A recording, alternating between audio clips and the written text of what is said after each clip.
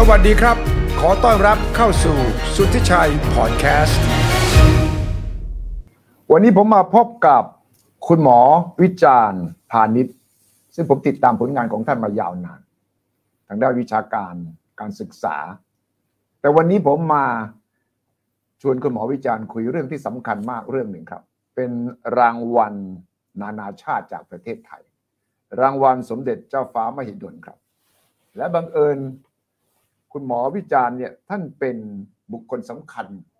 เกี่ยวกับรางวัลนี้โดยตรงเลยครับท่านเป็นประธานคณะกรรมการรางวัลนานาชาติมูลนิธิรางวัลสมเด็จเจ้าฟ้ามหิดลในพระบรมราชูปถัมภ์รางวัลนี้คนไทยอาจจะเคยได้ยินบ่อยๆแต่รายละเอียดเป็นอย่างไรที่มาที่ไปเป็นอย่างไรผู้ได้ประโยชน์จากรางวัลนี้โดยเฉพาะสำหรับคนไทยมีอะไรบ้างนานาชาติที่ได้รางวัลระดับสากลผู้คนที่มีชื่อเสียงนั้นเนี่ยมีใครอย่างไรวิธีพิจารณาวิธีคัดเลือกคุณสมบัติต่างๆนานาเป็นอย่างไรผมคิดว่ามีความสำคัญมากเพราะว่านี่ผมถือว่าเป็นรางวัลนานาชาติระดับโลกทีเดียวนะครับถ้าเราคิดถึง Nobel Prize เราก็จะคิดถึงรางวัลสมเด็จเจ้าฟ้ามหิดลโดยเฉพาะทางด้านการแพทย์ฉะนั้นผมคิดว่าวันนี้ผมจะมาขอความรู้จากคุณหมอวิจารณ์ที่อยู่ในบทบาทนี้มายาวนานและก็คนไทยก็คงอยากจะทราบจริงๆเพราะว่ารางวัลนี้มีความสำคัญอย่างไรที่มาที่ไปอย่างไรอนาคตของรางวัลนี้เป็นอย่างไรได้ช่วยประเทศไทยอย่างไรบ้างสวัสดีครับหมอวิจารณ์ครับสวัสดีครับสวัสดีครับใช่ครับเริ่มเล่าเรื่องของรางวัลก่อนเลยนะครับที่มาที่ไปเพราะว่าผมคิดว่าคนไทยเคยได้ยินแน่นอนแต่ว่าอาจจะไม่แน่ใจว่ามายังไงไปยังไงและประเทศไทยได้ประโยชน์จริงๆจากรางวัลนี้อย่างไรเริ่มต้นก่อนเลยครับว่ารางวัลสมเด็จเจ้าฟ้ามหิดลนี่มายังไงไปยังไงปีนี้เท่าไหร่แล้วครับรางวัลนี้เนี่ยก็ต้องตั้งมูลนิธิก่อนนะครับใช่นะทีนี้เหตุที่ตั้งมูลนิธินี่ก็เพื่อจะเฉลิมฉลอง100 ปีของวันพระสมภพสมเด็จพระบรมราชชนกนะของในหลวงรัชกาลที่9นะท่านประสูติมีพระราชสมภพเนี่ยวันที่1 มกราคม 2435ครับนะครับเพราะฉะนั้นพอปี2534เนี่ยก็มีการตั้งมูลนิธิ100 ปีนะก่อนหน้าปีนะฮะโดยการริเริ่มของคณะแพทยศาสตร์ศิริราชพยาบาลตอนนั้นก็ศาสตราจารย์นายแพทย์ประดิษฐ์เจริญไทยทวีเป็นคณบดีนะฮะตามที่เล่ากันมาเนี่ยบอกว่าเริ่มต้นจากมีคุณยายคนหนึ่งเอาเงินมาบริจาคให้ศิริราชผมจำไม่ได้แน่ว่า30 ล้านหรือ18 ล้านอะไรแบบนี้นะครับแล้วก็อาจารย์หมอประดิษฐ์ก็เลยได้ไอเดียว่าเราน่าจะไปกราบบังคมทูลขอบรมราชานุญาตว่าตั้งมูลนิธิแล้วก็หาทางเฉลิมฉลองเฉลิมพระเกียรติสมเด็จพระบรมราชชนกในโอกาส100 ปีนะครับเพราะฉะนั้นเนี่ยก็ในปี34นะก็ได้รับพระราชานุญาตพระบรมราชานุญาตนะก็ตั้งมูลนิธิแล้วก็ปี35ก็ประทานรางวัลเลยเป็นปีแรกโอ้ครับมาถึงปีนี้ก็30-31 ปีแล้วนะครับแนวคิดนี่ก็คือให้รางวัลสุดยอดทางการแพทย์ใช่ไหมครับเนี่ยเริ่มต้นเนี่ยนะเริ่มต้นคือให้รางวัลนะครับแต่ว่าอย่างที่ตะกี้เรียนคุณสุทธิชัยแล้วว่าตอนนี้มีทั้งหมด4 กิจกรรมแล้วนะฮะมันจะค่อยๆงอกมาเรื่อยๆใช่ครับเอาอันต้นแบบเลยครั้งแรกก็คือเพื่อพระราชทานรางวัลนะให้แก่ผู้ที่ทำประโยชน์ให้แก่มนุษย์หรือมนุษยชาติด้านการแพทย์และสาธารณสุขก็ทางด้านสุขภาพนะแล้วก็พอมีคณะกรรมการรางวัลนานาชาติก็มาเนี่ยนะซึ่งท่านแรกเนี่ยคือศาสตราจารย์นายแพทย์นัทประมวลประวัติและท่านก็เสียชีวิตไปผมก็เลยถูกจับมาแทนคณะกรรมการเนี่ยจะบอกอยู่ตลอดเวลาบอกนี่คือ Nobel Prize ทางด้าน health ทางด้านสาธารณสุขหรือทางด้านสุขภาพนะครับแต่ว่าเงินรางวัลของเราเนี่ยเล็กนิดเดียวนะแต่เราก็ปรึกษากันในหมู่คณะกรรมการซึ่งส่วนใหญ่เป็นต่างประเทศเนี่ยว่าเพิ่มยังไงก็บอกไม่จำเป็นต้องเพิ่มเงินตัวเกียรติยศที่ได้เนี่ยได้จากความเป็นไทยที่มีการต้อนรับนะแล้วก็รับประทานในวังให้เกียรติสูงมากการมาเนี่ยได้รับการต้อนรับอย่างดีทั้งหลายเนี่ยนะครับและที่สำคัญเนี่ยกลายเป็นจุดเริ่มต้นของ ชื่อเสียงในการที่จะนำไปสู่รางวัลอื่นๆเช่นรางวัลโนเบลซึ่งเกิดขึ้นรายจริงเกิดขึ้น5 ราย5 รายเลยนะครับแสดงว่าบุคคลที่เราเลือกเนี่ยอยู่ในระดับโลกจริงๆขนาดคณะกรรมการรางวัลโนเบลก็ยังเห็นคุณค่าหรือว่าเห็นคุณสมบัติคล้ายๆกันใช่ฉะนั้นกรรมการของเรานี่ก็ต้องค่อนข้างจะมีมาตรฐานสูงแล้วก็ต้องวางไว้สูงมากก็จำนวนหนึ่งก็เป็นผู้ที่เคยได้รับรางวัลโนเบลมาแล้วฉะนั้นตลอดเวลา30 กว่าปีเนี่ยที่ทำเนี่ยก็ทุกปีขั้นตอนกระบวนการสรรหาทำยังไงขั้นตอนเนี่ยจะมี2 คณะกรรมการนะครับแน่นอนว่ามีคณะกรรมการรางวัลนานาชาตินะซึ่งมีต่างประเทศมาจากหลายๆส่วนของโลกนะฮะมาเป็นกรรมการแล้วก็ตัดสินก็ประชุมกัน3 วันในเดือนตุลานะฮะ3 วันประชุมเสร็จก็สมเด็จพระเทพรัตน์ก็พาไปทัวร์พาไปเลี้ยงอะไรอย่างเงี้ยนะแต่ว่าเรามีคณะกรรมการอีกชุดหนึ่งนะเป็นคณะกรรมการที่ปรึกษาวิชาการที่เป็นคนไทยล้วน15 คนนะฮะซึ่งตอนนี้ก็เมื่อก่อนผมเป็นประธานคนที่ยุให้ตั้งเมคานิซึมนี้คืออาจารย์หมอประเวศท่านเป็นประธานอยู่ปี2 ปีด้วยแล้วท่านก็เวรงานมาให้ผมนะแล้วก็ผมก็เลยเป็นประธานทั้ง2 อันนะอยู่นานเยอะหลายปีในที่สุดก็ตอนนี้ก็อาจารย์หมอประสิทธิ์อดีตคณบดีศรีราชเนี่ยก็เป็นประธานนะครับ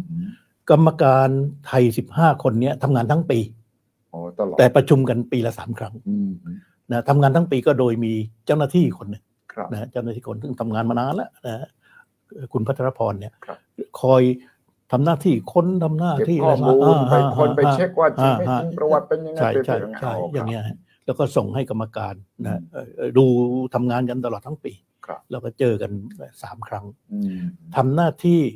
เรียกว่าช็อตลิสต์ว่ารายไหนบ้างที่น่าจะพิจารณาเป็นพิเศษนะแล้วก็เชิญนักวิชาการไทยนี่แหละนะที่เรียกว่าชำนาญในเรื่องนั้นๆเนี่ยมาเขียนเป็นข้อเสนอทำวิดีโอส่งไปให้กรรมการนานาชาติก่อนล่วงหน้าเป็นเดือนมีบทย่อมีให้หมดว่ามีงานเป็นยังไงอะไรทั้งหลายนะแล้วก็พอถึงเดือนตุลามาประชุมเนี่ยก็ค่อนข้างง่ายเพราะข้อมูลมันครบหมดแล้วก็คือมีช็อตลิสต์แหละมีหมดครับแล้วก็สกรีนจากตรงนั้นใช่แล้วกรรมการจะตัดสินใช้เวลากี่รอบแล้วก็ประสบการณ์ของอาจารย์เองที่เข้าประชุมตัดสินยากไหมเก่งๆทั้งนั้นมีสุดยากใช่ไหมผมก็เดาเอานะว่าแม่แต่ละคนนี่แล้วอยู่คนละประเทศบ้างและในแอเรียที่อาจจะใกล้กันแต่ก็เปรียบเทียบกันยากใช่ไหมใช่สุดยากก็บางปีเนี่ยผมก็นึกในใจบอกโอ๊ยปีนี้ง่ายแหละเพราะเอาเข้าจริงไม่ง่ายเลยก็เถียงกันอุตลุดเลยครับบางทีก็ต้องไปหาข้อมูลเพิ่มต้องโหวตไหมนานๆมีครั้งหนึ่งส่วนใหญ่ท้ายที่สุดก็แล้วมีอยู่ปีเนี่ยผมยังจำได้จนเดี๋ยวนี้ต้องโหวตแล้วพอโหวตแล้วเนี่ยครึ่งอ้าวยุ่งเลยสิประธานต้องประธานไอ้กรรมการตอนนั้นเซอร์กัสจากออสเตรเลียยังมาอยู่ตอนนั้นนะMr. Chairman you have to make decision ท่านไม่ตัดสินนะเพราะว่าเดี๋ยวท่านคนเดียวแล้วใช่แต่เกิดขึ้นครั้งเดียวเองในตอนที่ผมเป็นอยู่10 กว่าปีเนี่ยครั้งเดียวคณะกรรมการที่มีสิทธิตัดสินขั้นสุดท้ายเนี่ยเป็นทุกปีหรือว่าเปลี่ยนยังไงไม่เปลี่ยนกันเราพยายามที่จะคีปอยู่ตลอดถาวรอยู่ตลอดจนกระทั่งท่านหมดแรงจนกระทั่งท่านหมดแรงครับแล้ววันนี้ประธานกรรมการชุดตัดสินเนี่ยมาจากไหนผมตัวท่านเองแล้วก็จากประเทศต่างๆนี่เลือกยังไงกรรมการคนอื่นที่ผ่านช่วยกันหามาคือบางคนเนี่ยเราไม่รู้จักมาก่อนเลยครับเช่นเนี่ยเปอร์เซอร์อารอนทิเชนโนเวอร์จากอิสราเอลเนี่ยผมเห็นในบางกอกโพสต์ว่าแกมางานในหลวงรัชกาลที่9งานสวรรคตนะครับนะแล้วเขาไปสัมภาษณ์แกบอกว่าแกมาเมืองไทย50 ครั้งแล้วเพราะแกรักในหลวงครับแล้วพอเราเช็คเฮ้ยไอ้คนนี้มันจีเนียสนี่หว่านะผมก็ ก็บอกหมอสุพัฒน์ว่าเฮ้ยสุพัฒน์คนนี้น่าสนใจว่ะก็เลยไปชวนมาเชิญมานะก็ปรึกษากันนะว่านั้นผมก็อีเมลไปอินโทรดิวซ์ตัวเองไม่รู้จักกันเลยนะนะเนี่ยเราทำงานนี้เราอยากชวนดูมาเป็นกรรมการไอ้นั้นบอกโอ้ I love too โอ้โห it's honor โอ้โหสุดยอดเลยตรงกันพอดีเลยเนาะ โอ้แต่ก็ถือว่าเป็นเกียรติมากที่ได้คนระดับโลกมาช่วยกันตัดสินไม่ใช่แค่เป็นเกียรติครับ critical อ๋อ very critical เรียกว่าแล้ว information สุดยอดเขาเช็คข้อมูลแล้วต้องถกเถียงกันเต็มที่ไม่มีการมาอารมณ์อร่วยแบบไทยไม่มีนะไม่มีซูฮกไม่มีซูฮกซูเอียแบบไทยไม่มีตรงไปตรงมาอันนี้ช่วยเราเยอะยิ่งทำให้รางวัลนี้สุดยอดเลยนะครับแล้วในกรรมการก็ไม่ใช่ไว้หน้ากันนะทุกคนก็มีจุดยืนของตัวใช่ครับครับดังนั้นประชุมกัน3 รอบบางทีเอาไม่อยู่ใช่ไหมต้องประชุมกันใช่ครับแต่ประสบการณ์ในฐานะที่เป็นนั่งอยู่หัวโต๊ะเป็นประธานเนี่ยมีความประทับใจอะไรบ้างมีความประทับใจคือเราเรียนอยู่รู้เยอะใช่นะแล้วก็ประทับใจว่าไอ้ที่เราอ่านมาเราไม่รู้จริงมันมีเบื้องหลังเยอะมันมีสิ่งที่เรียกว่านี่แหละไอ้มันไม่ได้รู้กันทั่วไปเนี่ยเยอะเขารู้พวกนี้ไงเราไม่มีทางรู้ครับฉะนั้นมองดูคุณค่าของรางวัลสมเด็จเจ้าฟ้ามหิดลสำหรับประเทศไทยนี่คืออะไรครับถ้าสรุปง่ายๆสิ่งที่ประเทศไทยได้นะครับก็คือประเทศไทยได้เป็นผู้ที่ทำประโยชน์ให้แก่ระบบสุขภาพโลก global health system ครับนะซึ่งพระทานรางวัลนี้ก็ส่วนหนึ่งนะคือมายกย่องให้ความสำคัญให้เกียรติแก่ผลงานนะฮะที่มี impact มีผลกระทบต่อชีวิตมนุษย์จำนวนมากในหลากหลายส่วนของประเทศของโลกนะอันนี้เป็นเรียกว่าเป็นความภูมิใจแล้วก็เป็นสิ่งที่ประเทศไทยได้ประโยชน์นะครับแต่ว่าเดี๋ยวยังมีกิจกรรมที่2 3 4เนี่ยเราจะเห็นว่ามันจะช่วยทำให้ว่าที่บอกว่าทำให้ประเทศไทยมีส่วนทำประโยชน์ให้แก่ระบบสุขภาพโลกเป็นยังไงกิจกรรมที่2ก็คงจะเป็นเรื่องใช่อันนี้แหละครับอันนี้เลยนะครับอันนี้แหละครับ Prince Biden Award Conference นะครับซึ่งก็จะมาในนามการประชุมวิชาการนานาชาติรางวัลสมเด็จเจ้าฟ้ามหิดลในประเทศไทยใช่ไหมครับคือหลังจากพระราชทานรางวัล15 ปีครับนะฮะพระราชทานปี2535ครับ15 ปีก็คือ2550ครับนะครับก็มานั่งคิดกันว่าฉลอง15 ปีทำยังไงดีนะเมื่อตอน5 ปีเราก็มีพิธีตอน10 ปีเราก็มีพิธีนะตอนนั้นท่านอาจารย์หมอนัทเป็นประธานแล้วท่านก็เป็นนักวิชาการแท้ท่านก็จัดประชุมวิชาการแบบวิชาการนะแต่พอมาถึง15 ปีนะเราปรึกษากันนะพวกผู้หลักผู้ใหญ่อาจารย์หมอประเวศนะแล้วก็อาจารย์ปิยะสกลอะไรพวกนี้นะอาจารย์หมออารีพวกนี้ก็มากินข้าวกันนะแล้วก็ปรึกษากันว่าเอาไงดีก็ตกลงกันว่าเราประชุมวิชาการเหมือนกันแต่ไม่ใช่วิชาการแบบเดิมแต่เป็นวิชาการเพื่อขับเคลื่อนระบบสุขภาพของโลกระดับโลกใช่แล้วต้องขับเคลื่อนด้วยไม่ใช่แค่เป็นวิชาการทฤษฎีไม่ใช่ครับเพื่อสร้าง impact ครับนะแล้วเนี่ยก็ทำมาจนถึงตอนนี้ก็15-16 ปีเนี่ยนะครับเป็นที่พูดกันว่าไม่มีองค์กรไหนประเทศไหนจัดได้แบบนี้เพราะอะไรเพราะว่าประเทศไทยไม่มีอำนาจทางการเมืองระหว่างประเทศเพราะไม่มีอำนาจถึงมี impact ใช่เพราะว่าการประชุมของเราเนี่ยเป็นการประชุมที่เป็นกลางไม่มีผลประโยชน์ทับซ้อนไม่มีผลประโยชน์ไม่มีการเมืองไม่มีแล้วก็ไม่ต้องการขอเงินจากใครเพราะว่าทางมูลนิธินะก็ขอให้ทางกระทรวงสาธารณสุขตั้งงบประมาณแผ่นดินนะก็ตกลงกันไว้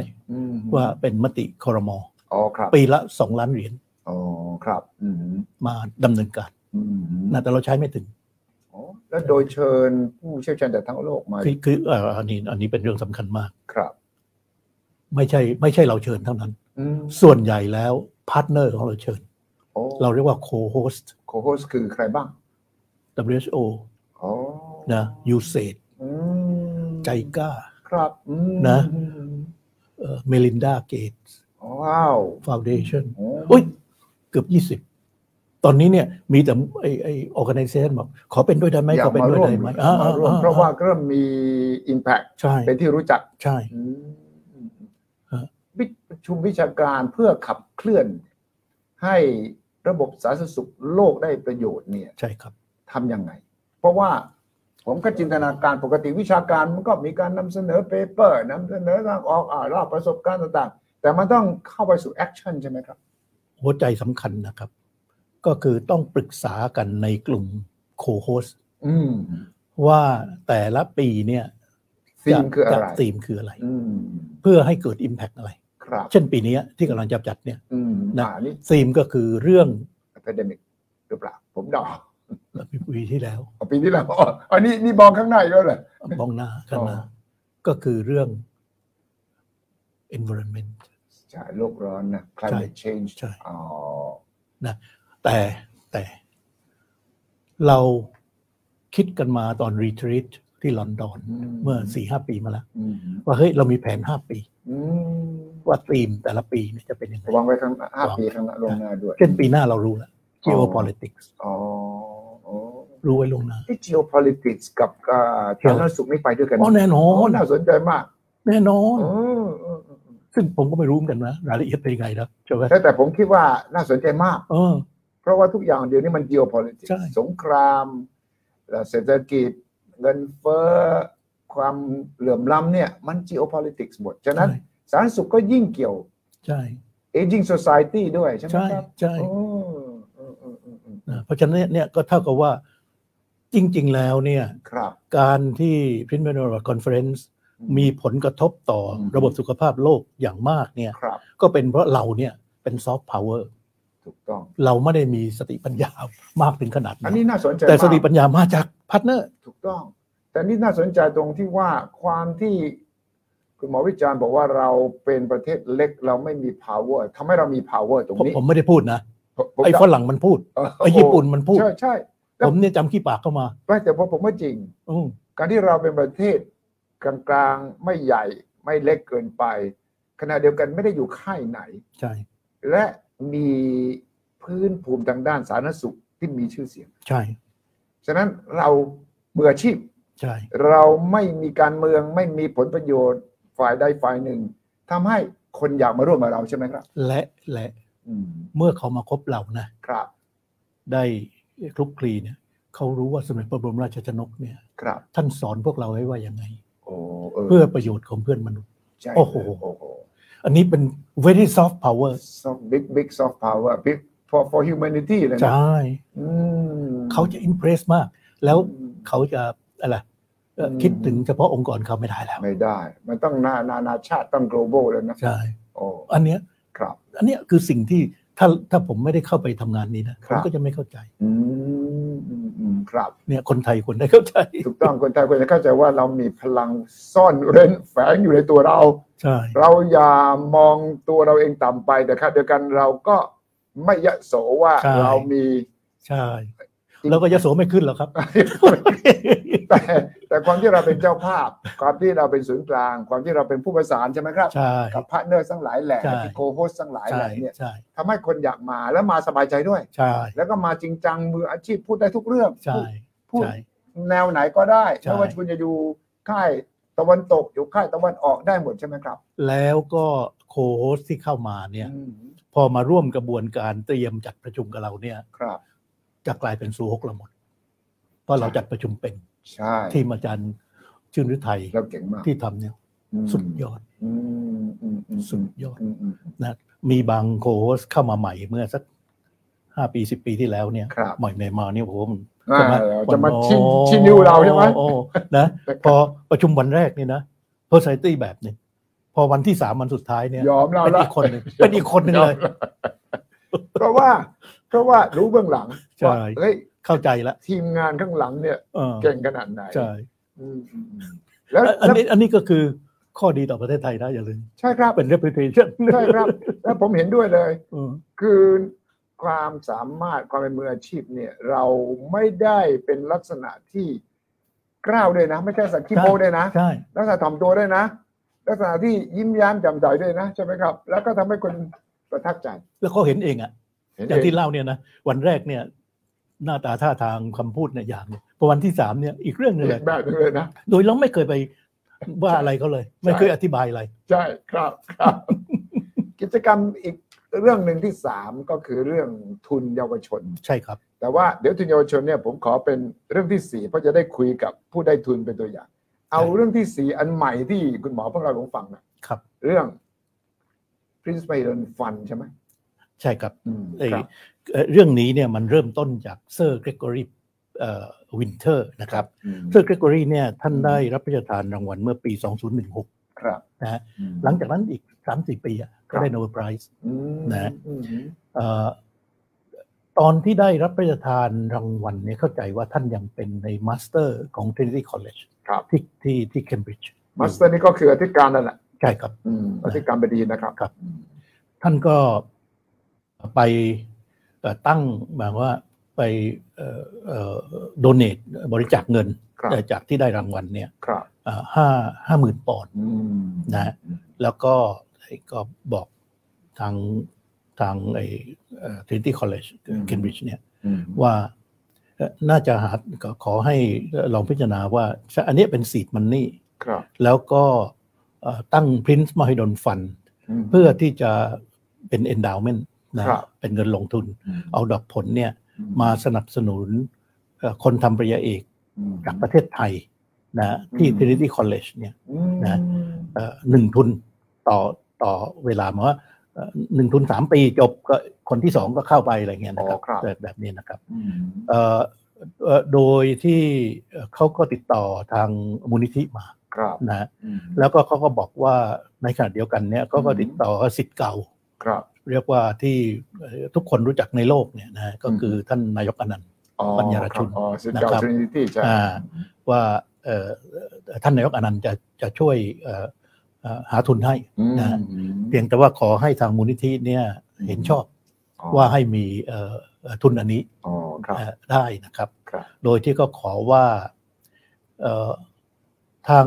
Trinity ก็จะหาเงินเองของตัวเองเนี่ยโดเนทเข้าไปอีก 450,000 ปอนด์นะครับ 450,000 ปอนด์แล้วก็ให้ทางเมืองไทยเนี่ยหาอีก2 ล้านปอนด์นะท่านนายกอนันต์ตอนมาเตรียมกับพวกเราเนี่ยท่านก็บอกว่ามันก็นิดเดียวเท่านั้นเองเนาะ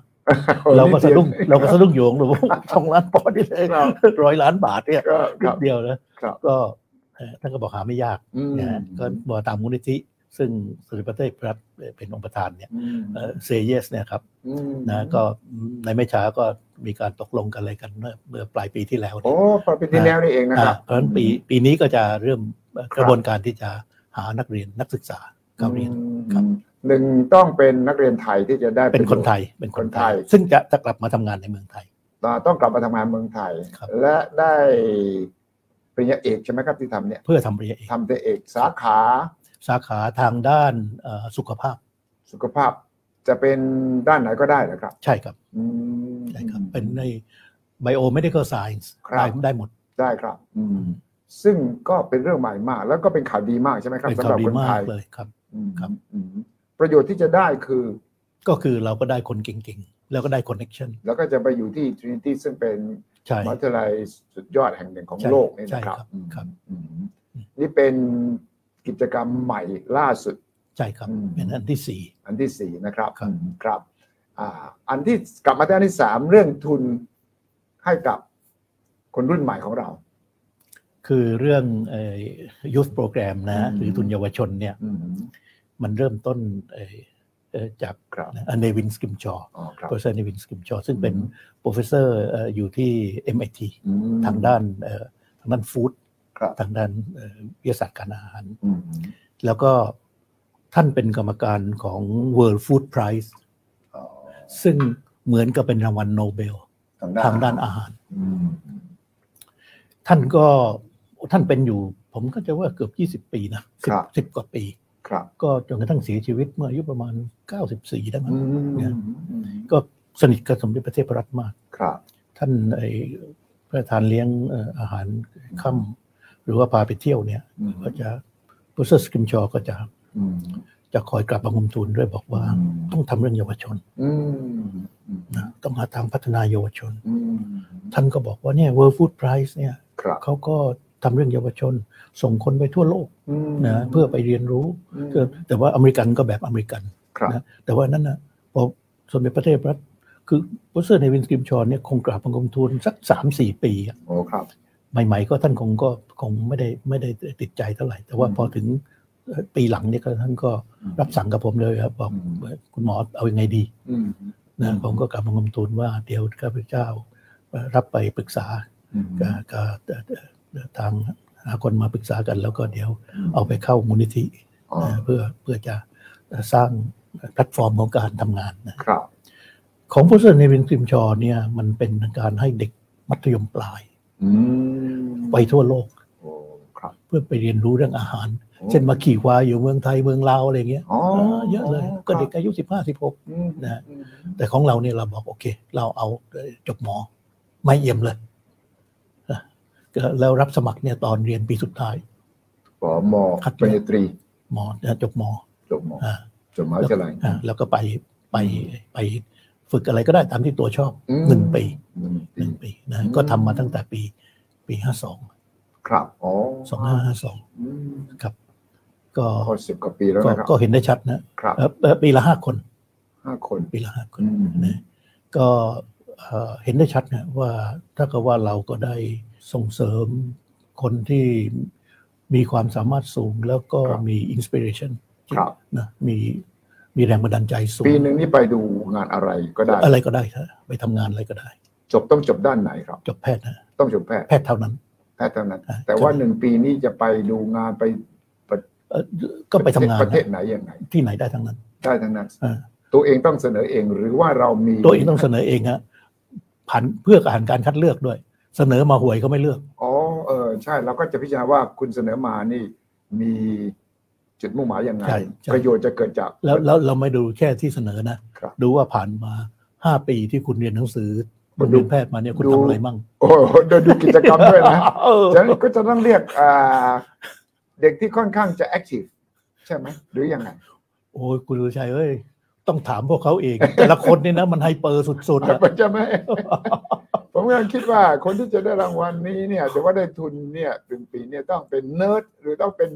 แอคทิวิสต์คือมีกิจกรรมมากหรือเนิร์ดไม่มีทางได้ต้องแอคทิวิสต์เท่านั้นต้องแอคทิวิสต์เท่านั้นและทำงานแล้วก็เรียนเก่งด้วยเท่านั้นแล้วทีนี้เขาเริ่มต้นคือภาษาอังกฤษต้องดีด้วยอันนี้สำคัญตกตั้งแต่แรกเลยครับถ้าภาษาอังกฤษไม่ผ่านสำคัญเลยเพราะว่าเราต้องไปให้เขาไปสัมผัสกับต่างประเทศแล้วปีนึงสมัครเท่าไหร่เหลือได้แค่5 คนเนี่ยยากแข่งกันเยอะมากเขาก็ไม่ค่อยกล้าสมัครกันมาเท่าไหร่หรอกปีละ10 กว่าคนเหลือคัดเหลือ5มันก็กลัวเห็นคุณสมบัติหรือว่าไอ้เงื่อนไขนี่ก็กลัวแล้วเหรอใช่10 กว่าคนเกือบ20อะไรเงี้ยคัดเหลือ5แล้วอาจารย์หมอวิจารณ์เห็นประโยชน์ยังไงตั้งแต่เราทำมา10 กว่าปีโครงการ Youth Program คือพูดง่ายว่านี่คือโครงการสร้าง leadership ใช่สร้างผู้นำในวงการสุขภาพไทยครับนะเพื่อที่จะเขาได้ทำงานตามแรงบันดาลใจของเขาแล้วพวกนี้ก็เท่ากับว่าเป็นผู้ที่เป็นกลไกของการเอาความก้าวหน้าใหม่ๆเข้ามาสู่ประเทศไทยและเป็นตัวลิงก์ทำให้เกิดความร่วมมือกับต่างประเทศในการที่จะพัฒนาเรื่องใหม่ๆขึ้นเรื่องใหม่ๆในที่นี้ไม่จำเป็นต้องเป็นเทคโนโลยีเท่านั้นนะเป็นเรื่องทางโซเชียลทางอะไรก็ได้ต้องที่มันโยงกับสุขภาพใช่ครับแล้วไปทุกประเทศทั่วโลกที่ผ่านมาได้ทั้งนั้นนะแต่ว่าจริงๆแล้วก็ไม่เสมอไปฮะมีอยู่ปีนึงหลายปีแล้วไอ้คนนั้นก็พิเรนนะจะไปไนจีเรียนะกระทรวงต่างประเทศบอกขอร้องแต่อย่าไปเลยเพราะเธอเป็นผู้หญิงด้วยแต่ว่าเขาจะเสนอประเทศไหนก็ตามแต่เขาก็ต้องทำการบ้านมาก่อนไม่ใช่ใช่ก็ต้องติดต่อเองไหมว่าถ้าได้เนี่ยจะไปอยู่กับองค์กรไหนใช่ต้องติดต่อเองก็จะมีเมนทอร์ไทยช่วยแนะจริงๆก็คือทางต้นสังกัดทางคณะแพทย์ต้นสังกัดก็จะเรียกว่าลุ้นเต็มที่ให้คำแนะนำให้แนวทาง และประโยชน์ที่ได้พอคนเราที่กลับมาเป็นไงที่ผ่านมาพอใจไหมกับเป้าหมายที่วางเอาไว้ทั้งพอใจและไม่พอใจนะที่พอใจก็คือว่าก็เกิดผลกระทบอย่างที่กลับเรียนแล้วเนี่ยนะครับแล้วก็ทำให้อาจารย์นี่ก็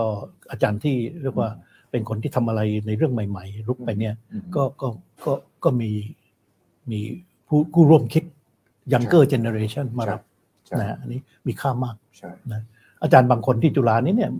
เมื่อปีเดือนที่แล้วที่เราประกาศในรุ่นใหม่เนี่ยก็เดินมาหาผมคุณหมอกฤษจ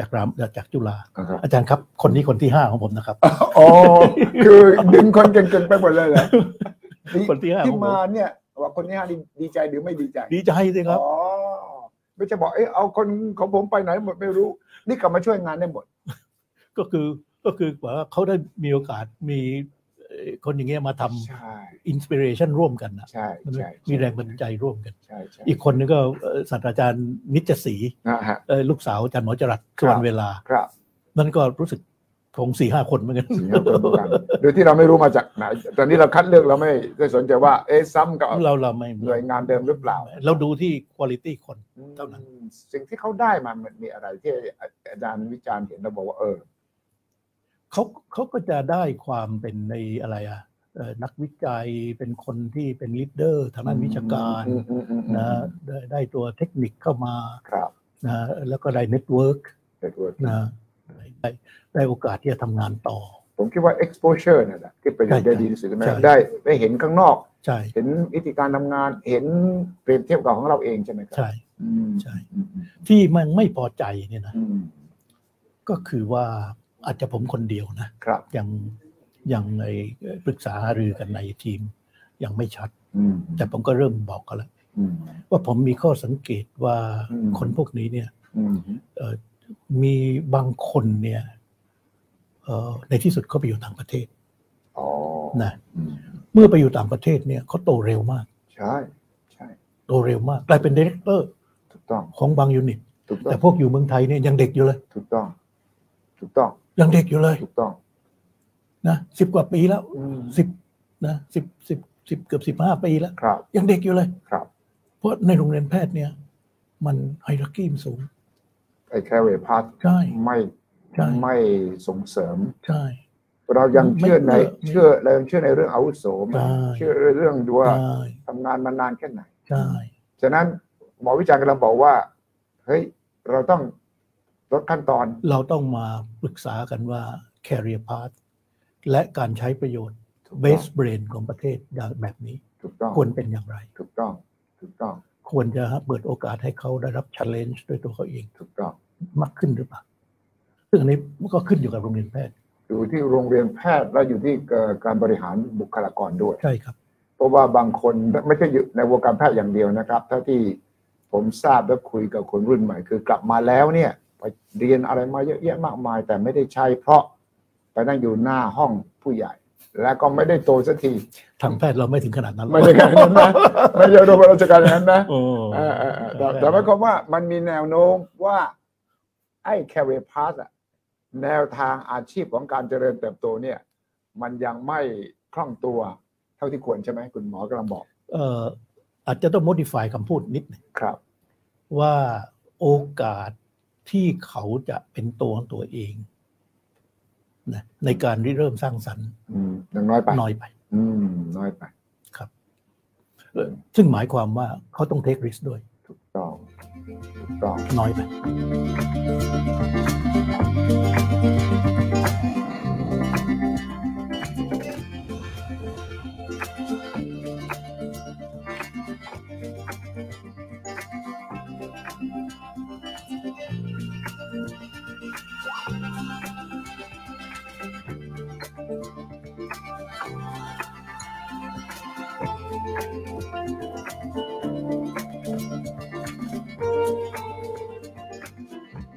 ในกิจกรรมของมูลนิธินะครับคุณหมอก็คือเรื่องทุน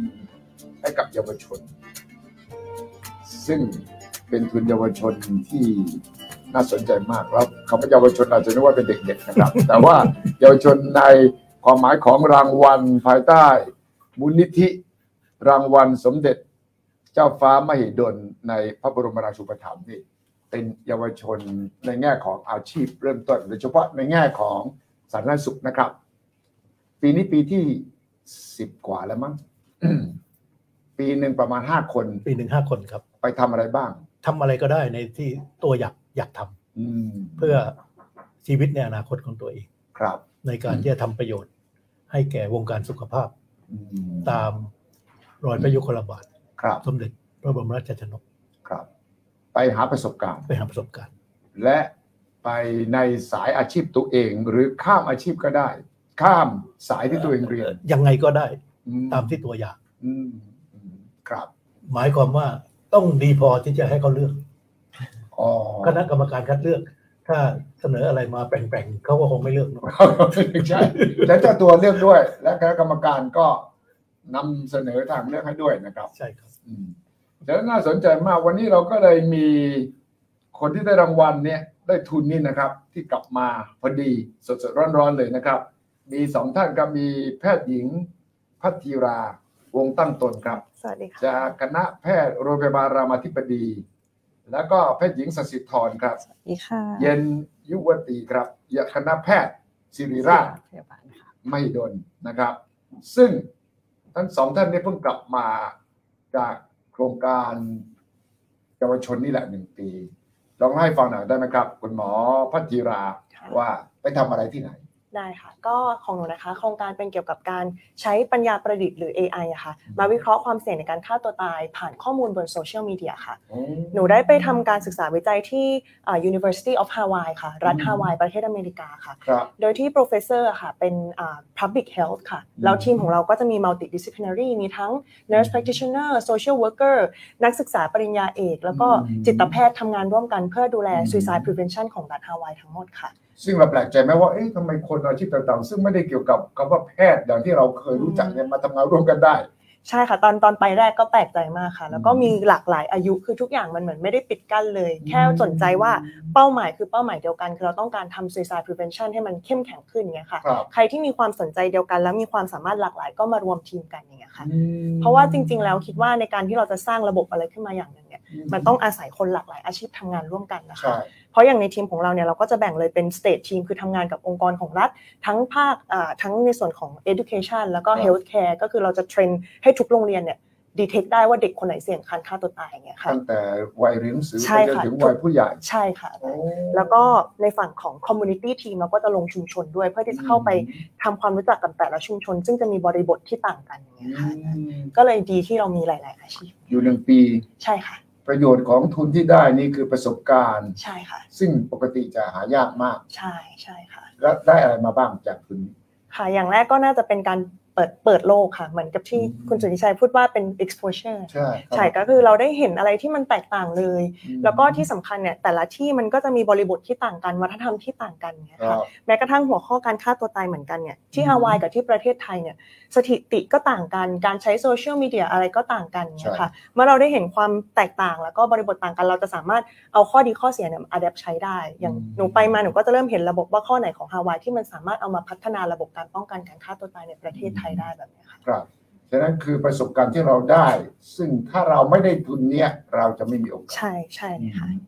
ครับฉะนั้นคิดว่าทุนนี้เป็นประโยชน์มากสำหรับ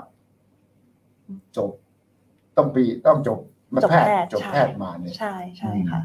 แล้วมันไม่จำเป็นจะต้องเป็นแพทย์ด้านใดด้านหนึ่งใช่ไหมใช่ใช่ค่ะเพราะคิดว่ายิ่งปัจจุบันนะคะการมีหลายๆสาขามารวมกันนะคะก็จะยิ่งทำให้เราดูแลคนไข้ได้อย่างเป็นองค์รวมมากขึ้นค่ะแล้วกลับมาเราจะเอาประสบการณ์นี้มาบอกเล่าไหมว่าเราต้องข้ามศาสตร์ได้ด้วยนะใช่ค่ะคิดว่าเป็นสิ่งสำคัญมากเพราะอย่างในหัวข้อของหนูก็ต้องใช้ทั้งศาสตร์ของวิศวะในเรื่องของการเทรน AI แล้วก็ศาสตร์ของการแพทย์รวมถึงsocial behavioral science เรื่องพฤติกรรมจิตวิทยาใช่ค่ะต้องรวมกันหลายๆสังคมใช่สังคมศาสตร์ใช่ของไทยเรานะครับคุณหมอแต่ก่อนเราแบ่งเลยนะวิทยาศาสตร์กับสังคมนะค่ะตอนนี้เปลี่ยนไปถ้าบอกคนไทยได้ไหมว่ามันเปลี่ยนไปยังไงคิดว่าอยากจะพูดว่าปัจจุบันมันไม่ใช่ว่าศาสตร์มันแยกเป็นศาสตร์แล้วค่ะจริงๆทุกๆศาสตร์เนี่ยมันเหมือนมันผสมกันหมดมันเกี่ยวข้องกันหมดแบบนี้ค่ะมันจะไม่สามารถมาพูดได้ว่าถ้าเธอเป็นหมอเธอจะต้องเรียนแค่ความรู้แพทย์เท่านั้นไม่ใช่แล้วปัจจุบันหมอก็ควรจะรู้ทั้งความรู้แพทย์แล้วก็รู้ความรู้อื่นๆเพื่อจะนำความรู้อื่นๆมาทำให้career ทางการแพทย์ของเราเนี่ยดีขึ้นแล้วก็ทำงานดูแลคนไข้ได้ดีขึ้นค่ะ คนที่ได้ทุนนี้กลับมาต้องไปเลคเชอร์ให้อาจารย์มหาวิทยาลัยนะผมบอกนะครับผมจะไปปรึกษาพวกบอกว่าคุณสุทธิชัยช่วยแนะนำนะผมจริงๆผมคิดอย่างนั้นเพราะว่าถ้าเราอยู่ในรุ่น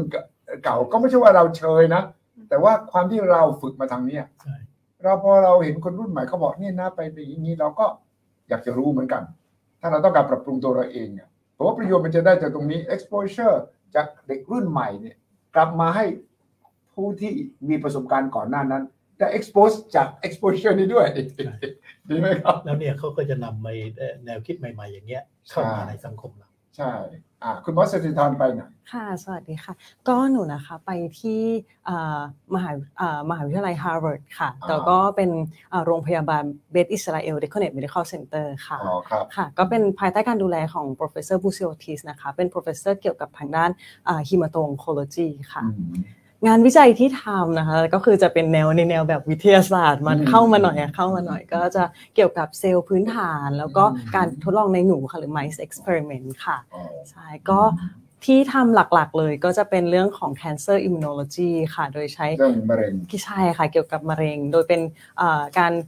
ศึกษาเกี่ยวกับ T cell ชนิดใหม่เป็น memory T cell ชนิดใหม่อะค่ะแล้วก็ที่จะใช้ในการรักษาเกี่ยวกับมะเร็งเม็ดสีชนิดเมลานโนมาค่ะครับก็รู้สึกว่าแล้วก็ระหว่างนั้นนะคะก็จะได้ร่วมโปรเจกต์อื่นๆด้วยค่ะที่เป็นของเพื่อนๆอย่างเช่นโปรเจกต์ T cell อย่างอื่นโปรเจกต์myeloid cell ที่ใกล้เคียงกันค่ะก็ได้ประสบการณ์ค่ะซึ่งตอนที่เราเรียนแพทย์ที่เนี่ยไม่ได้ลงเฉพาะเจาะจงขนาดนี้ใช่ค่ะก็ที่เนี่ยตอนของหนูเรียนที่ศิริราชนะคะก็มีอาจารย์หลายท่านค่ะที่ทำแนวเฉพาะเจาะจงแต่อาจจะเป็นคนละเรื่องกันค่ะหนูก็เข้าไปอยู่ในเหมือนในแลบเป็นเด็กในแลบสตูเดนต์อย่างเงี้ยค่ะอาจารย์ก็ทุกๆแบบทุกตอนบ่ายวันพุธหรือว่าตอนอยู่คลินิกก็จะเป็นตอนเที่ยงระหว่างคลินิกค่ะก็จะกลับไปดูเซลล์เราซิว่าเป็นยังไงบ้างอะไรอย่างเงี้ยค่ะสนุกไหมครับก็สนุกค่ะตอนได้ผลแต่ว่าถ้าไม่ได้ผลก็จะอีกเรื่องนึงค่ะไม่ได้ผลแล้วก็เรียนรู้ไปอีกอย่างนึงครับว่ามันไม่ได้ผลเป็นเพราะอะไรใช่ไหมครับใช่เลยค่ะฉะนั้นโครงการนี้ทุนเนี่ยให้อะไรกับหนูบ้างสำหรับหนูนะคะก็คือทุนเนี้ยค่ะตลอดระยะเวลา1ปีคือต้องพูดตั้งแต่เตรียมตัวนะคะคือการเตรียมตัวก่อนที่จะไปการเขียน proposal เนี่ยทำให้เราได้ฝึกในการเตรียมตัวแล้วก็เขียน proposal หนูเตรียมตัวตอนปี5แล้วค่ะใช่เห็นบอกว่าทุนเนี่ยบางทีนี่เตรียมตัวตั้งแต่ปี1นะคนที่อยากไปเนี่ยใช่ค่ะรุ่นน้องๆค่ะรุ่นหลังๆเขารู้แล้วใช่เขาเริ่มเห็นใช่ค่ะแล้วก็หลังจากนั้นนะคะก็จะเป็นช่วงระยะเวลาไปแล้วก็ได้ลองเขียนอีเมลติดต่อหลายๆท่านค่ะแล้วก็ได้คอนเนคชั่นเพิ่มขึ้นแล้วก็ที่สำคัญที่สุดของหนูก็คือช่วงระยะเวลาที่อยู่ที่อเมริกาค่ะเพราะว่าของหนูก็คือทำเป็นแลบวิทยาศาสตร์พื้นฐานก็ที่สำคัญที่สุดที่ได้มาก็คือเกี่ยวกับการความคิดนะคะก็คือว่าไอเดียใช่วิธีคิดและไอเดียเป็นสิ่งที่สำคัญเพื่อที่ generate สิ่งใหม่ๆค่ะอย่างการตอนทำงานวิจัยเนี่ยก็จะมีทั้งประสบผลสำเร็จแล้วก็ไม่ประสบผลสำเร็จอย่างที่พูดใช่ไหมคะก็จะมีเพื่อนๆแล้วก็เอ็กซ์เพิร์ทหลายๆคนอาจารย์ที่เป็นเอ็กซ์เพิร์ทอะค่ะมาร่วมให้ความเห็นว่าความคิดเราก็ได้ดูว่าแนวคิดของอาจารย์แต่ละท่านเนี่ยแนวคิดเป็นในทางแบบไหนแล้วเราก็จะรู้ว่าโอเคการอ่านหนังสือแบบไหนที่เหมาะจะช่วยท่านจะช่วยแบบดูว่าแนวไอเดียแบบไหนที่สำคัญแล้วก็จะต่อยอดได้ค่ะที่ว่าทุนนี้เป็นประโยชน์สำหรับคนไทยสำหรับทุกคนนะคะหนูคิดว่าเป็นประโยชน์สำหรับนักศึกษาแพทย์หรือผู้ที่ได้รับทุนเองเนี่ยค่ะก็จะเป็นประโยชน์อย่างมากเป็นเรียกได้ว่าเป็น life changing year เลยก็ได้ค่ะเปลี่ยนชีวิตเลยนะใช่เปลี่ยนชีวิตค่ะวิธีคิดเปลี่ยนชีวิตเลยนะครับใช่ค่ะครับแล้วก็คิดว่าคนที่ได้ไปอะค่ะก็ได้ทางเกี่ยวกับเรื่องเพื่อนๆได้รู้จักคนอื่นได้คอนเนคชันเพื่อขยายโอกาสสำหรับคนอื่นๆต่อไปแล้วก็คิดว่าจริงๆประโยชน์เนี่ยมันขยายไปวงกว้างกว่านั้นอีกเพราะว่าการที่ทำทุนเนี่ยค่ะมันก็จะมีงานวิจัยใหม่ๆเกิดขึ้นมาซึ่งจริงๆทุกครั้งที่มันมีการพัฒนาบนโลกใบนี้มันก็ต้องเกิดจากงานวิจัยเล็กๆน้อยๆที่ค่อยๆพัฒนาขึ้นมาอย่างเงี้ยค่ะซึ่งทุนนี้มันก็ทำให้เกิดองค์ความรู้ใหม่ๆใช่ค่ะเหมือนอย่างที่แพทย์บอกก็คือการทำงานวิจัยค่ะเหมือนขั้นบันไดคือคนส่วนใหญ่คือมันต้องมีฐานไปเรื่อยๆก่อนแล้วเราก็จะเรียนรู้จากฐานเหล่านั้นขึ้นมาสร้างต่อยอดอะค่ะเหยียบทีละขั้นขึ้นแล้วก็เหยียบแล้วมันก็ฐานก็จะมั่นคงขึ้นเรื่อยๆทำให้ผมคิดว่าทุกท่านที่กลับมาจากทุนเนี่ยควรจะไปเล่าให้นักศึกษาเพื่อนร่วม ว่าวิธีการเรียนรู้และประสบการณ์1 ปีแล้วสิ่งที่ได้เนี่ยจริงๆเนี่ยมันคืออะไรวิธีคิดเมื่อสักครู่ได้ยินเนี่ยมันไม่ใช่เฉพาะตัววิชาการความรู้แต่มันคือ mindset วิธีคิด critical thinking ใช่ไหมครับเยี่ยมเลยครับดังนั้นคิดว่าจะมีคำแนะนำสำหรับรุ่นน้องๆอย่างไรต่อไปก็น้องๆใช่ไหมคะก็อยากจะทุนนี้ค่ะก็เปิดโอกาสเปิดกว้างให้กับทุกคนที่เป็นนักศึกษาแพทย์นะคะมันยากไหมก็ยากกว่าตอนเข้าแพทย์ไหมยากกว่าค่ะเปอร์เซ็นต์คนเลือกนี่ไม่น้อยกว่าตอนสมัครตอนเรียนแพทย์นะค่ะก็เปิดโอกาสให้กับทุกคนนะคะที่สนใจงานวิจัยทุกๆอย่างเลยไม่ได้จำเป็นที่ต้องเป็นวิทยาศาสตร์พื้นฐานอย่างเดียวเป็นแบบอะไรก็ได้ multidisciplinary team ได้หมดค่ะแล้วก็คิดว่าอยากให้คือใครสนใจอยากจะลองมีโอกาสแล้วก็คิดว่าเราไปนำความรู้หรือองค์ความรู้ใหม่ๆกลับมาช่วยประเทศได้เนี่ยก็อยากให้ลองสมัครดูแล้วกันครับหมอว่าไงค่ะก็อยากจะฝากน้องๆค่ะเพราะว่าเชื่อว่าหลายๆคนเนี่ยเหมือนหนูเลยค่ะเห็นทุนนี้ครั้งแรกรู้สึกว่ามันเกินเอื้อมรู้สึกว่าเราตอนแรกกลัวเพราะอะไรกลัวมันยากใช่ค่ะรู้สึกว่าโหมันต้องคิดค้นอะไรที่มันใหม่มากๆถ้ามันใหม่ไม่พอเขาก็จะไม่เลือกเรายังไงอ่ะที่ทำให้เรากลัวอาจจะแบบว่าอยากได้เป็นตอนเขาประกาศรับสมัครเขาเขียนให้เรากลัวขนาดนั้นเลยเขาบอกว่าเขาตามหานักศึกษาแพทย์ที่มีแรงบันดาลใจในการแก้ไขปัญหาสาธารณสุขของประเทศจะต้องไปนำความรู้จากต่างประเทศกลับมาพัฒนาระบบสาธารณสุขในประเทศไทยแบบนี้ค่ะซึ่งในขั้นตอนการคัดเลือกค่ะเขาก็จะคัดเพื่อจะหาทั้งคนที่1ต้องมีแพชชั่นเพราะเราจะต้องไปแก้ปัญหาเรื่องที่เราสนใจข้อ1มีแพชชั่นไม่ได้เรียนเก่งอย่างเดียวนะแพชชั่นก่อนค่ะข้อที่2ก็คือเพื่อให้มั่นใจว่าเราสามารถอยู่รอดแล้วก็ทำสำเร็จเขาก็จะดูจากประวัติว่าเราเคยทำงานมามากแค่ไหนไม่มีที่อยู่คืนกับการขอกลับบ้านนะใช่ไม่มีนะหนูคิดว่าอันนี้เป็นจุดสำคัญเลยค่ะก็คือก็ต้องมั่นใจเขาไล่กลับมาตอนโควิดใช่ค่ะเพราะว่าเด็กไทยบางคนมาบอกไม่ไหวทนไม่ได้เนี่ยแต่ว่าแน่นอนพอผ่านเทสอย่างนี้เราต้องเช็คกันแล้วว่ามีความอดทนแค่ไหนใช่ไหมปรับตัวได้ดีในทุกสถานการณ์แล้วก็ข้อที่3จะเป็นเรื่องของความคิดข้างในค่ะเพราะว่าเขาจะต้องมั่นใจว่าเด็กที่ได้ทุนนี้จะนำทุนไปใช้ในทางที่เกิดประโยชน์เพื่อส่วนรวมค่ะไม่ใช่เอาไปใช้เพื่อประโยชน์ส่วนตนหรือว่าเอาแบบใช้ทุนในการไปท่องเที่ยวอะไรเนี่ยค่ะเขาก็จะต้องมีการสอบถามจากคนรอบตัวเราด้วยว่าเราเป็นคนยังไงถามคนรอบตัวถามพ่อแม่ถามคนเพื่อนเราใช่ไหมใช่แต่นั้นมันไม่ใช่ passion อย่างเดียวนะมันคือ attitude ด้วยนะใช่ค่ะใช่ไหมครับเป็นหลายองค์ประกอบก็เลยพอเราเป็นเด็กที่เพิ่งฟังรู้จักทุนนี้ครั้งแรกค่ะก็จะรู้สึกว่ามันยากมากใช่ค่ะแต่ก็อยากจะบอกน้องๆว่ามันยากแต่ว่ามันทำได้ค่ะแล้วก็ถ้าน้องๆคนไหนมีแพชชั่นหรือมีความฝันเนี่ยค่ะก็คืออยากคิดว่าตัวเองจะทำไม่ได้ถึงแม้เราจะเป็นก้าวเล็กๆอย่างที่เราพูดกันไปเนาะว่า research มันเป็นเหมือนขั้นบันไดอะค่ะเราไม่ได้ค้นพบทีเดียวปึ้งเดียวเนี่ยมันจะค่อยๆค้นพบทีละนิดสิ่งที่เราค้นพบวันนี้มันอาจจะดูเล็กน้อยแต่มันจะต่อยอดไปเรื่อยๆแล้วเกิดเป็นการพัฒนาที่ยิ่งใหญ่ในอนาคตแบบนี้ค่ะแล้วก็และที่สำคัญนะอาจารย์วิจารณ์ว่าผมว่ากลับมานอกจากได้ประโยชน์กับเจ้าตัวแล้วเนี่ยคือเป็นแรงบันดาลใจให้กับรุ่นต่อใช่ครับเราจัดกิจกรรมเพื่ออันนี้คุณสุริชัยว่าเนี่ยสองเรื่องนะวันที่24-25นะที่เซ็นทราเลยนะที่เรามีพีแม็กนี่แหละแล้วก็จัดอันนี้ด้วยเชื่อมกันเลยใช่แล้วก็วันทุกปีเนี่ยวันแห่งความรัก14 กุมภาพันธ์จะมี14 กุมภาพันธ์ทุกปีเราจะเจอกันรียูเนียนของนักเรียนทุนเนี่ยนะทั้งหมดปีรวมกันกี่คน14 รุ่นก็68 คนค่ะกระจายกันอยู่หลายๆสาขาเลยใช่ไหมใช่ค่ะแต่ของหนูอาจจะโชคดีหน่อยไปบอสตันค่ะก็เลยเจอพี่ๆที่ยังอยู่เป็น10 คนเลยค่ะเจอกันเยอะเลยค่ะครับแล้วตอนที่เลือกจะไปฮาวายหรือบอสตันเนี่ยเรารู้จักมาก่อนมาจุดที่เราจะไปไม่รู้จักเลยค่ะเป็นการอีเมลแบบไม่รู้จักมาก่อนแล้วไปทำไมเสิร์ชก่อนเสิร์ชค่ะแล้วทีนี้ฮาวายเหมือนปัญหาฆ่าตัวตายมันเยอะอะไรเงี้ยค่ะเราก็เสิร์ชแล้วทำไมหมอสนใจเรื่องฆ่าตัวตายตั้งแต่ตอนนู้นเพราะว่าส่วนตัวก็คือรอบๆตัวมีคนที่ได้สูญเสียคนใกล้ตัวจากการฆ่าตัวตายด้วยอย่างเงี้ยค่ะแล้วก็เราเลยรู้สึกว่าเรามีแพชชั่นที่อยากจะแก้ไขปัญหาเรื่องนี้ค่ะก็เลยเริ่มทำวิจัยค่ะซึ่งในเมืองไทยยังมีทำน้อยมากค่ะเรื่องที่จะใช้โซเชียลมีเดียมามอนิเตอร์เพื่อที่จะป้องกันคิดว่าทำได้ไหมเมืองไทย ตอนนี้ทำโปรเจกต์ที่ไทยเสร็จเรียบร้อยแล้วค่ะซึ่งตัว AI ก็สามารถวิเคราะห์ค่อนข้างได้ความไวอยู่ที่ประมาณ 82% นะคะในการดูใช่แต่ AI ตอนที่เราเรียนแพทย์ไม่มีนี่ใช่ค่ะก็ต้องไปหาเรียนรู้เพิ่มเติมที่บอกเพราะหนูมีความเชื่อว่า multidisciplinary ต่อยอดจริงๆนะใช่ค่ะก็คือเราสนใจเรื่องไหนแล้วเราก็ดูว่าเราขาดความรู้อะไรใช่แล้วอย่างเช่นมะเร็งที่เราไปเรียนจะต่อยอดอะไรได้ในมือก็คือของจริงๆตอนนี้ค่ะเรื่อง cancer immunology หรือว่าวิทยาภูมิคุ้มกันในการรักษามะเร็งใช่ค่ะภูมิคุ้มกันป้องกันหรือภูมิคุ้มกันรักษาอันนี้ที่หนูทำเนี่ยเป็นเกี่ยวกับการหา T เซลล์ชนิดใหม่ที่เกี่ยวกับการรักษามันอาจจะมี expression ในบางโมเลกุลอะไรอย่างเงี้ยค่ะที่จะช่วยในการ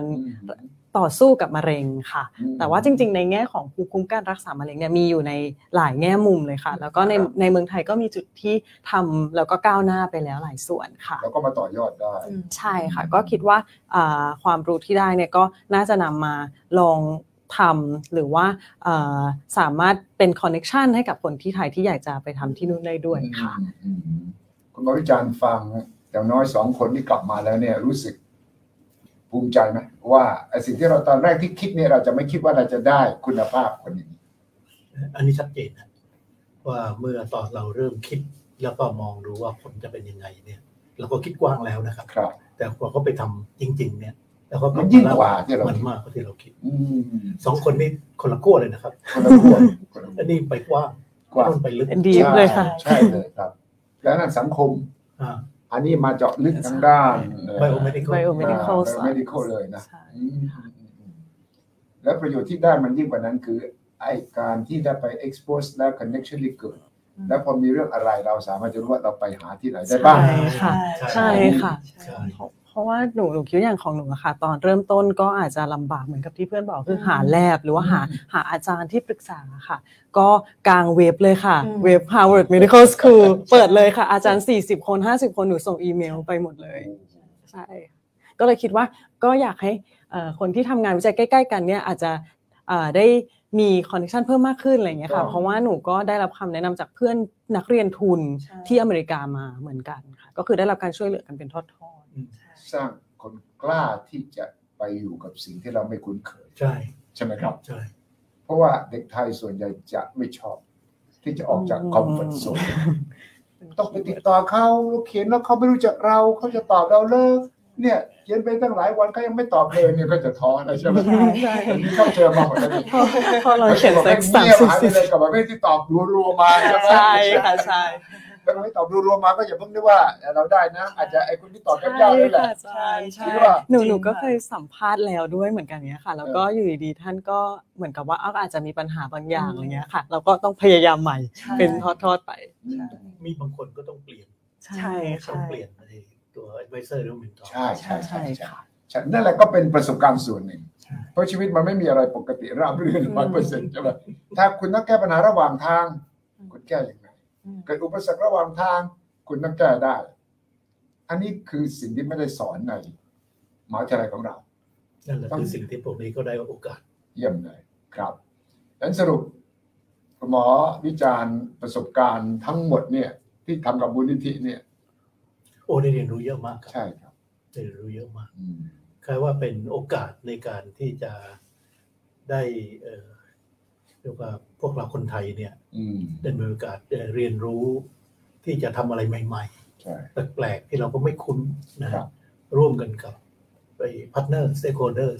ต่างประเทศนะโดยอาศัยส่วนที่ว่าไปแล้วของเรานี่เป็นซอฟต์พาวเวอร์ใช่ครับนะใช่ครับในการที่จะเรียกว่าให้เห็นว่าประเทศไทยเราก็สามารถที่จะ contribute ให้แก่ global health ระบบสุขภาพโลกได้แล้วที่ผมคิดว่าน่าชื่นใจสำหรับคุณหมอก็คือมัน connect the dots คือมันเชื่อมจุดคือระดับสูงสุดของโลกเก่งที่สุดของโลกกับเยาวชนรุ่นใหม่เนี่ยเชื่อมต่อกันได้ดังนั้นคุณหมอได้ทำงานที่เป็นคุณูปการผมไม่ได้ทำอะไรเลยเป็นผู้ประสานคนตัดสินก็กลุ่มหนึ่งถูกต้องครับถูกต้องครับกรรมการก็เป็นอะไรคณบดีทุกคณะถูกต้องเลยครับมาเป็นกรรมการนะฮะแล้วก็มีคณะกรรมการทำงานก็อยู่ที่ศรีราชนะผมก็นั่ง คนฟังครับไม่ละคนชูธงนี่สำคัญนะครับคนชูธงอยู่ข้างหน้านะครับทุกคนต้องเดินตามธงนี้ทุกคนเก่งๆข้างหลังก็เก่งไปได้นักกีฬานี่นะนักกีฬาแข่งลงสนามเองแต่คนชูธงคนที่นำทีมนี่นะครับสำคัญมากเลยครับของผมแค่ยิ้มนั่นเองครับแค่ชูแค่ยิ้มให้กำลังใจก็กำลังใจที่สำคัญ